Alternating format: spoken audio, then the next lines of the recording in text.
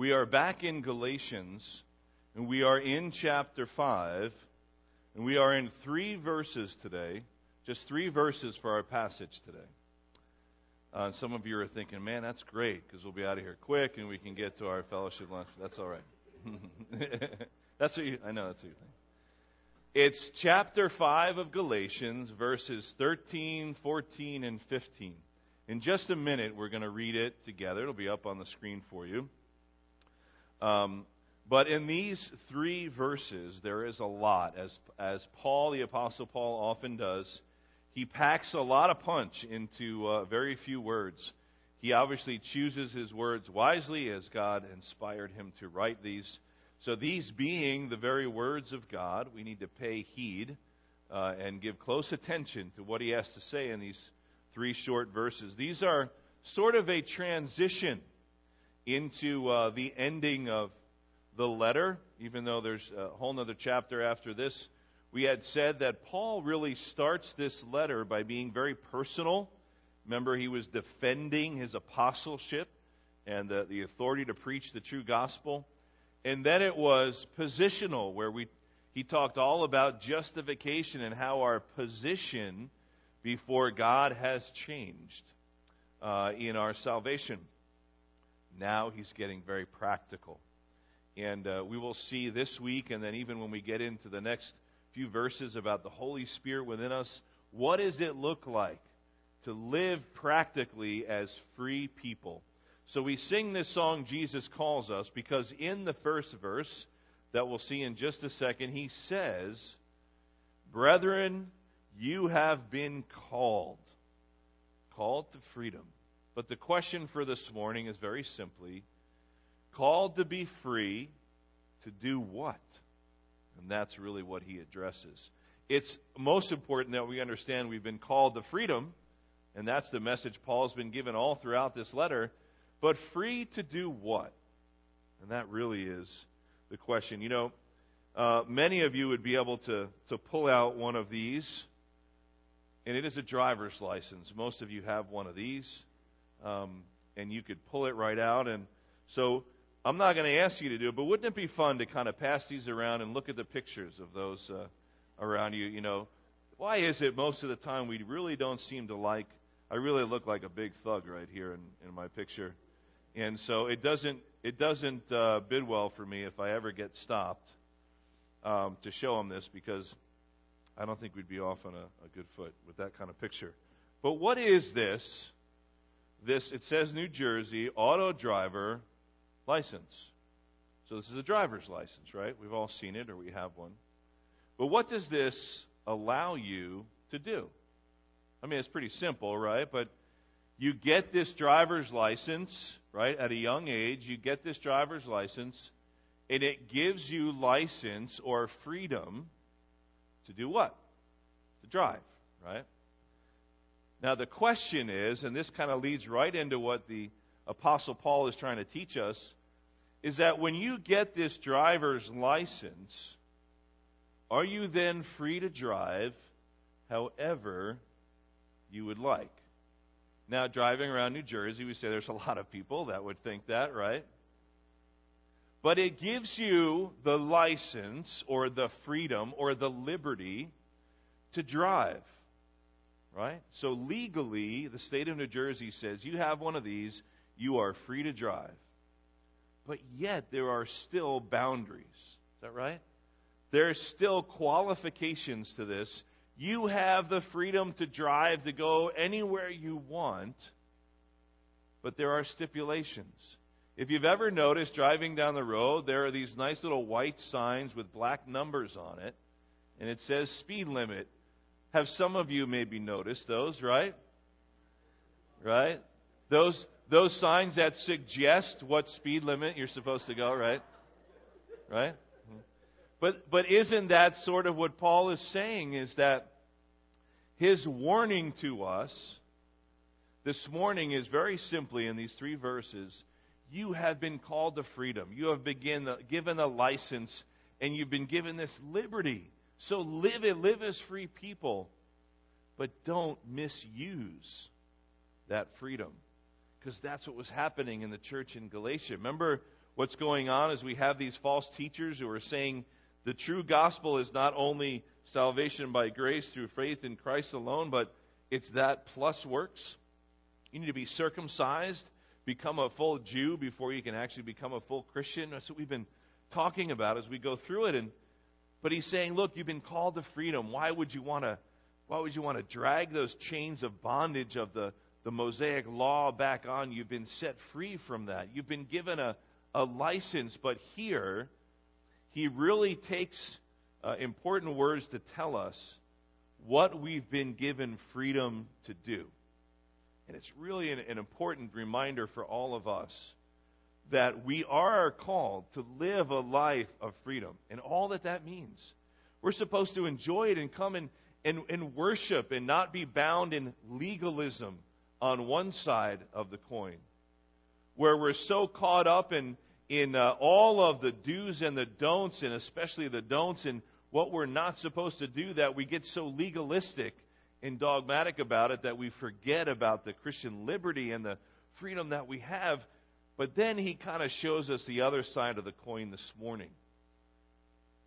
And there's this great theological word, antinomianism, which simply means being like a libertine, where you just say that you are free to go and do whatever you want. And it's like taking a driver's license and saying, there are no ramifications to what I do. There's no set guidelines. There's no structure to this. There's no laws involved. I am free to do whatever, whenever. So that's the other side of the coin. But here is why the title for the message this morning is very simply A License to Love. Now, we're not given an official license by the state of New Jersey to love. But what Paul is saying is that through Christ, you have been given freedom. But here's what the freedom is for. You have been given freedom to love. That's what we're supposed to use our Christian freedom and liberty and license for, is to love. You know, since the days of Adam and Eve, there has always been this struggle for authority. Who has authority and control over my life? Right? Deep down, that is the essence of our sinful nature. In this morning, Paul calls it the flesh, our sinful nature. But it is this desire to wrest control from the hands of God, our Creator, and have it for our very own. Don't we, in essence, all want that, right? In our sinfulness, these bodies we still live in, according to the fleshly desires and lusts, that we are wanting to be in control. So there has always been this authority struggle. But what's interesting is if you look through church history, it's been said that about every 500 years or so, there is a power struggle. There is sort of a questioning of what is the authority in the church specifically. Not only in the world at large, but in the church. Who has the authority? So if you were to go 500 years back from now, where would you be in church history? We would be at what we call the Great Reformation. About 500 years ago was the Great Reformation. Martin Luther started, we know the whole story, right? And how he posted his 95 Thesis about what he wanted to see changed in the Catholic Church, the only church at the time, not wanting to create a whole new church or denomination or a whole new segment. He wanted to reform the church at the time. He loved the church. He was a leader in the church and a teacher. But what did he see? He saw a problem with where the authority was. It was lying with the church, and he said, no, our authority comes from Scripture. It is from God through the Scripture, through the Word. And that's what he stood for. So there was this great struggle 500 years ago about authority. If you go 500 years before that, around the year 1000, we have what we call not the Great Reformation, but the Great Schism. It was the dividing point in church history between the East and the West. And when we got the Roman Catholic Church separating from the Orthodox Church in the East, the separation of East and West, and it was over authority. It was who was the Pope at the time. At the time, around the year 1000, about 500 years before the Reformation, there was basically 5 popes. There was one in the West in Rome, and there was 4 others. They were bishops in the East. And basically it came to a head where they excommunicated each other. And they said, you're excommunicated. No, you're excommunicated. I'm in charge. Right? And I mean, there's so much you can get into. It's really interesting if you read it. But there was this great power struggle. Who has the authority in Christendom?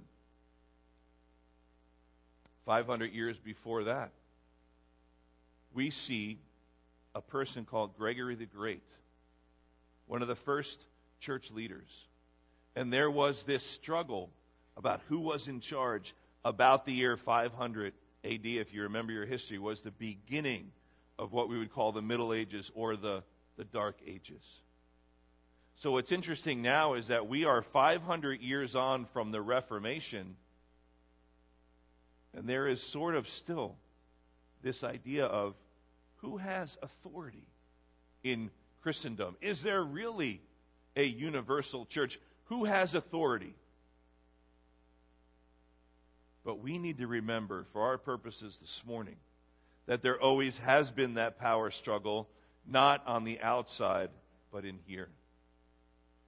And so if you can put the passage up on the screen, we're going to read this together, these 3 verses in Galatians 5:13 to 15.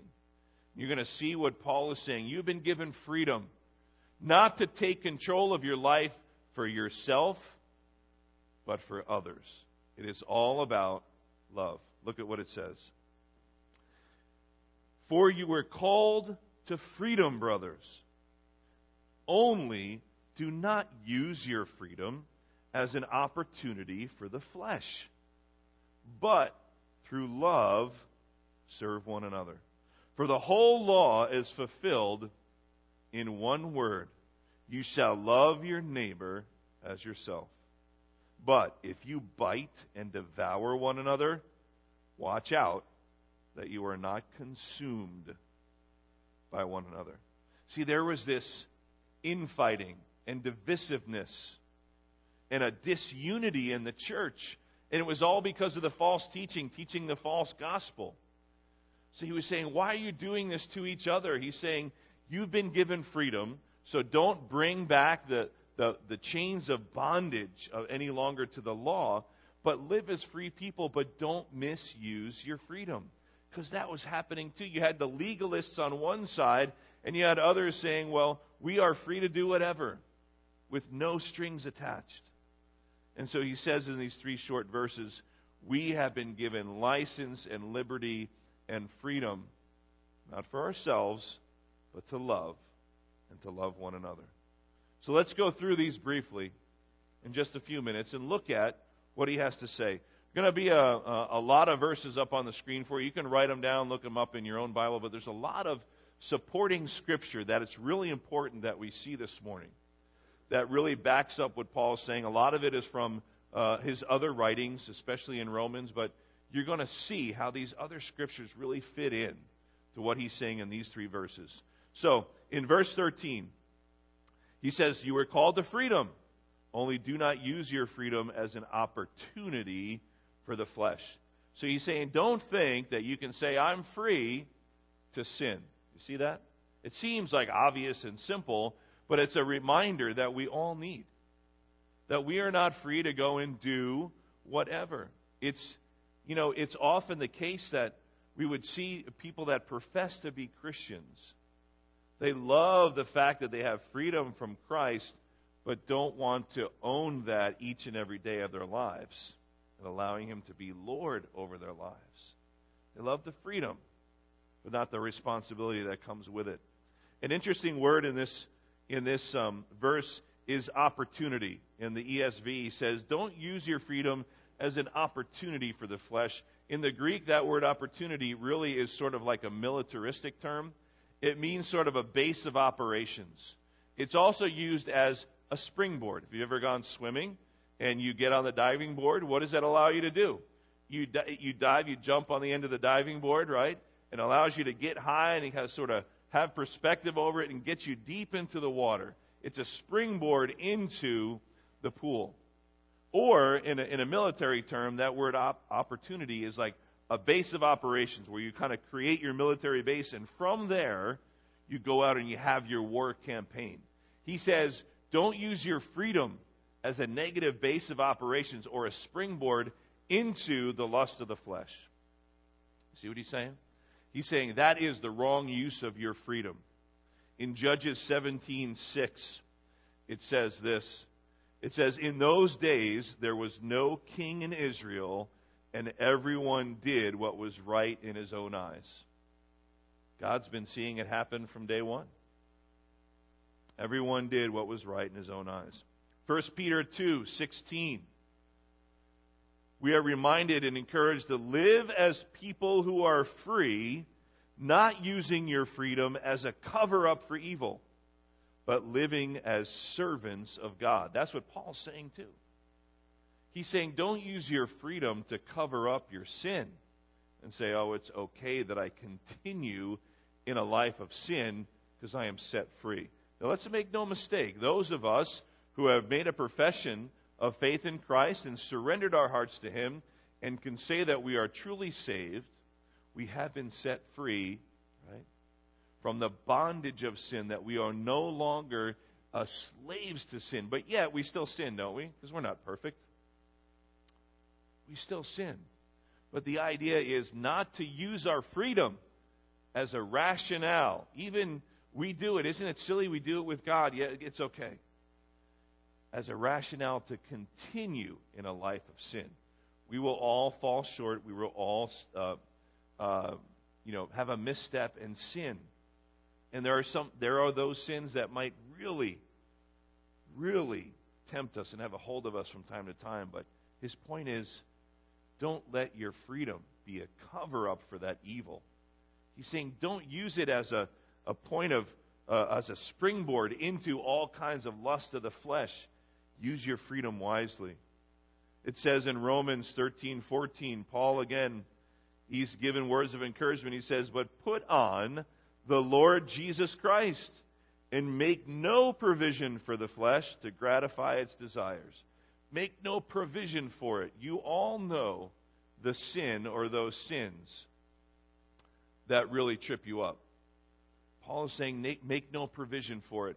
Don't go there. Don't put yourself in the situation where you're going to fall and be tempted and then be tempted to rationalize away, I'm free and thank you, Lord, for setting me free, and that you can continue in a life of sin. Paul says, no, that's not what it's about.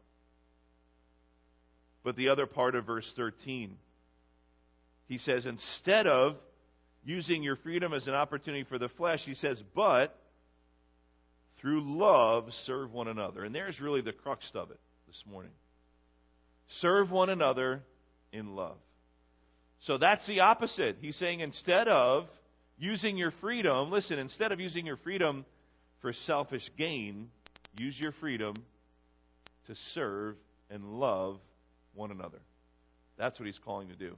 Remember, the people that were reading this letter, there was a lot of turmoil in their church because of the infighting and the disunity, and because of the false teachers, and there were those that were following them and struggling with what they should do. And he says, look at what you're doing. You're causing all kinds of strife in the body of the church. He says, this is not what you've been set free for. He says, brothers and sisters, you've been called for freedom. It is for freedom that we've been set free, to live as free people, but not to do this. This is what he's saying. You can picture him writing and say, this is not what you've been set free for. You're supposed to be loving and serving one another.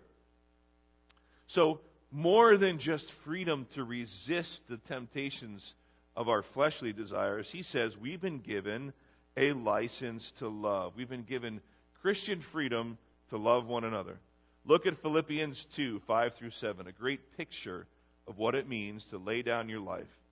Philippians 2:5-7, have this mind among yourselves, which is yours in Christ Jesus, who, he's talking about Jesus now, though he was in the form of God, did not count equality with God a thing to be grasped. But he emptied himself by taking the form of a servant, being born in the likeness of men. If we are Christians and Christ followers, then we're supposed to follow his example, right? He laid down his life for those whom he loved. We are to do the same thing. Romans 15:2 and 3. Let each of us please his neighbor for his good, to build him up. For Christ did not please himself. See that? It's Paul saying it again. You are supposed to love your neighbor as yourself for their benefit, to encourage and build them up. That's what we're supposed to do as a church. Not having the mindset that we come and receive, but to come and give. Having servants' hearts for one another. And then in verse 14, moving on, he says, the whole law is fulfilled in one word. Now, there's more than one word here, but we know what he's saying. This one phrase. You shall love your neighbor as yourself. We've heard it many times.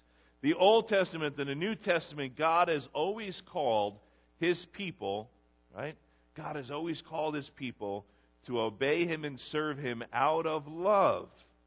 What does John 14:15 say? If you love me, you will obey my commandments, right? Romans 13:8. Owe no one anything except to love one another. For the one who loves another has fulfilled the law. That's what Paul is saying. Remember we said Galatians is kind of a mini Romans? So here's Paul fleshing it out even more in Romans. He's saying, owe nothing to anyone except to love. Because if you do that, you're fulfilling the law. Because all the law can be summed up in that. Love God, love others. Right? There's no provision there for self. Did you ever notice that? When Jesus says the greatest commandment is this, to love the Lord your God. Right? And also to love your neighbor as yourself. He doesn't say love yourself first. There's no provision there for self. It's love God and love others. It's outward focused. It's other focused. Right? We're no longer in bondage to the law. Romans 6:22. But now that you have been set free from sin and you have become slaves of God, you've transferred who you're slaves to. It used to be to sin and self. Now it is to God. He says the fruit you get leads to sanctification and its end, which is eternal life. You know, it's this interesting passage. You don't have to read it. It's not going to be on the screen. But in Exodus 21, God makes provision in the law for something really interesting. He says that if you were a slave, okay, this is if you want to write the reference on Exodus 21, he says, if you were a Hebrew slave, a slave to another Hebrew, after 6 years of servitude, on the 7th year, you'd be set free. That was the law.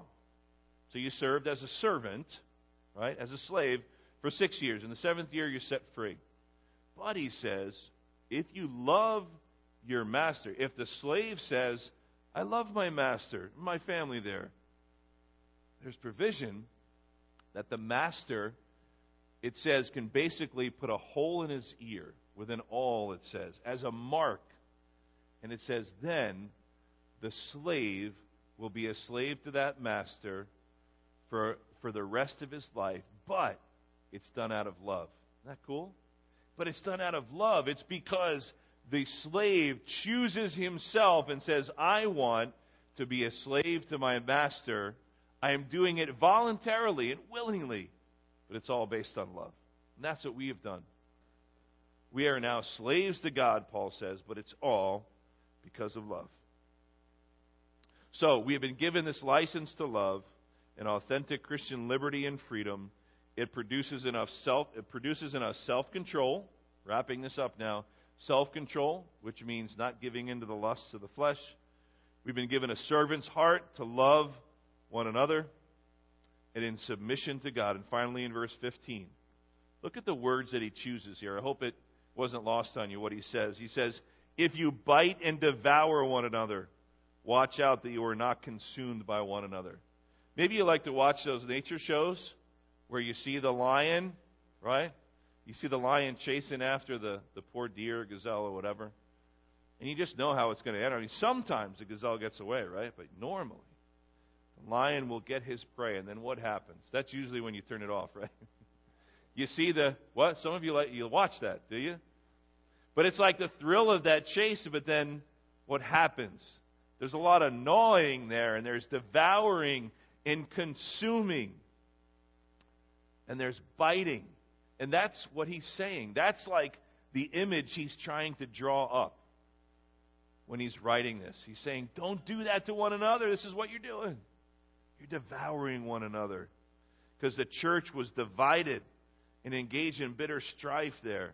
And you know what happens when a church is locked in division and bitter strife? They lose their testimony to the world. We are called to be Christ's ambassadors, aren't we? Representatives in our community and the world around us for Jesus Christ. There's a great book I read many years ago called Unchristian, and it was put out by the Barna Group. And they had done a survey of young people. There's even a video that went along with it. Very interesting. And they surveyed young people, like age, I think, 18 to 30, something like that. And they were asking them very simple questions. They asked them about church and Christianity. He said, how do you what are your thoughts about Christianity? And usually you'd see kind of their face kind of scowl, and they would have mostly negative things to say. And in the book, in their survey, it comes out that the world sees the church as too political, as homophobic, as always against something and not for something, that we're hypocritical. There's all these things they list. But you know what's interesting? That's when they talk about the church or Christianity. Then they ask the young people, well, what do you think about Jesus? And in the videos, you can see their eyes light up. And they perk up, and they want to talk about Jesus. Oh, they like Jesus. They don't recognize him as the Savior, as God, but they like what Jesus has to say. So they like the teachings of Jesus as laid out in the Holy Bible, but yet they really have negative thoughts about Christ's church and his people. What a big disconnect there. So somewhere we are not being proper and right ambassadors of our Savior. And so therefore Paul is saying, you have been called to freedom, not to do what you want, not to have this license for complete freedom with no boundaries or responsibilities. Then you'll look like the rest of the world. Saying you've been called to freedom to love one another. And as you're going to see, as we move on, we'll end with this. As you're going to see in the next verses, if you read ahead, the real missing link here, what we're missing in this idea of being servants for love for God, is the person of the Holy Spirit within us. And that's where Paul goes next, in verses 16 and on. He talks about you have the Holy Spirit within you, giving you the power and ability to live the free Christian life. And that's the key. And that's the focus. Ezekiel 36 says, God says, I will put my spirit within you and cause you to walk in my statutes. That's what Paul is reminding us of. So, Paul is giving us really important words this morning in those 3 verses. He says, you have been called to freedom. That's true. But not freedom to give in to the lusts of the flesh. It's freedom to love and to serve one another. Freedom to love. We've been given a license to love. And it is a freedom that we should enjoy, but remembering the price that was paid for that freedom. So that moves us into the Lord's table as we take communion together as a church.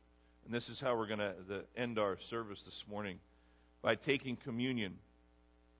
We do it as a reminder, right?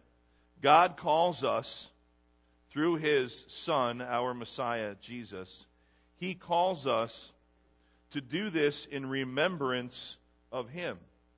So he says, as often as you get together, do this in remembrance of me. We know the story about Jesus and his disciples and what he did on the night before he was betrayed.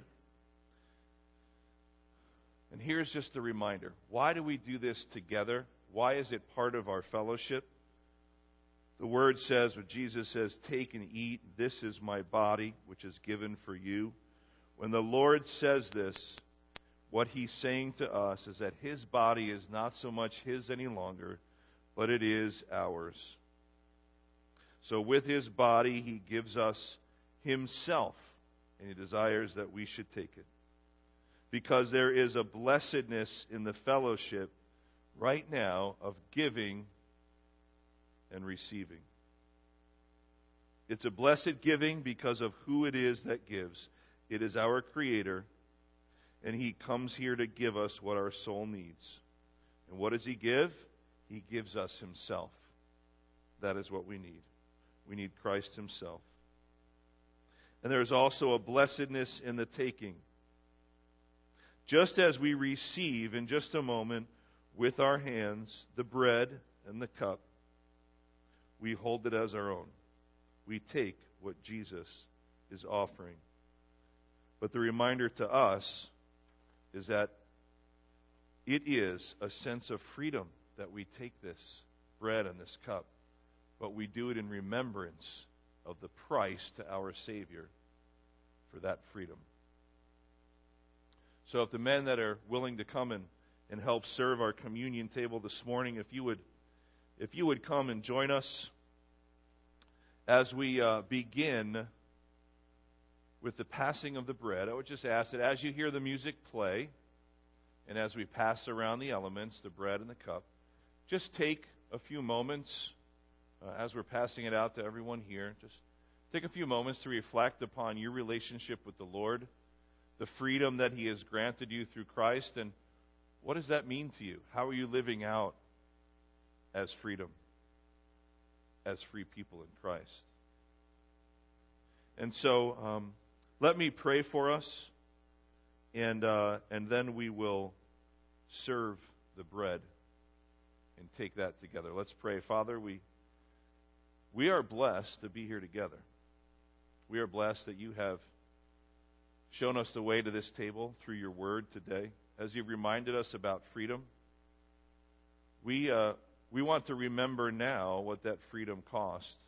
And so you call us to do this in remembrance of you. And we recognize in a very reflective way the fact that you needed to go to the cross. And you did it for our sake. And so as we obey your command and do this in remembrance of you, Jesus, would you stir in our hearts and move in our minds to reflect upon those things that you're calling us to reflect on? What it means to be free in Christ and what it cost you. In Jesus' name. So I'd ask Brother Michael if you would pray for our bread this morning. Let's pray. Father, thank you for the sacrifice of your Son on the cross, Lord. We thank you that he went upon that cross, Lord, for our sins. Lord, sacrificed his body because he loved us. We thank you. In Jesus' name. Amen.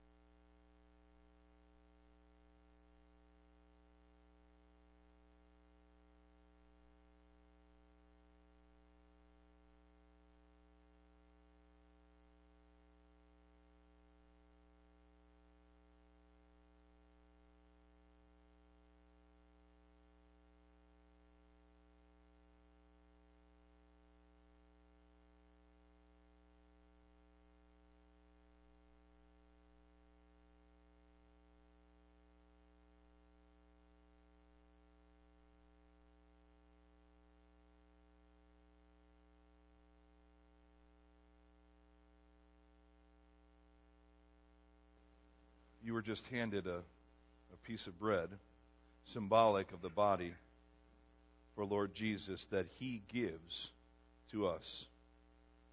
For it says, I received from the Lord what I also delivered to you, that the Lord Jesus, on the night when He was betrayed, He took the bread. When He had given thanks, He broke it, and He said, this is my body, which is for you. Do this in remembrance of me. Let's eat together.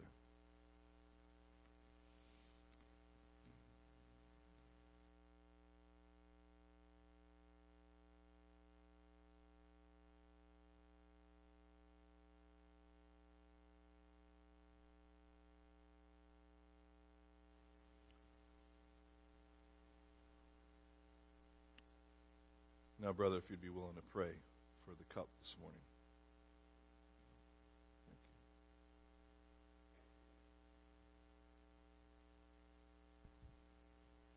Dear Lord,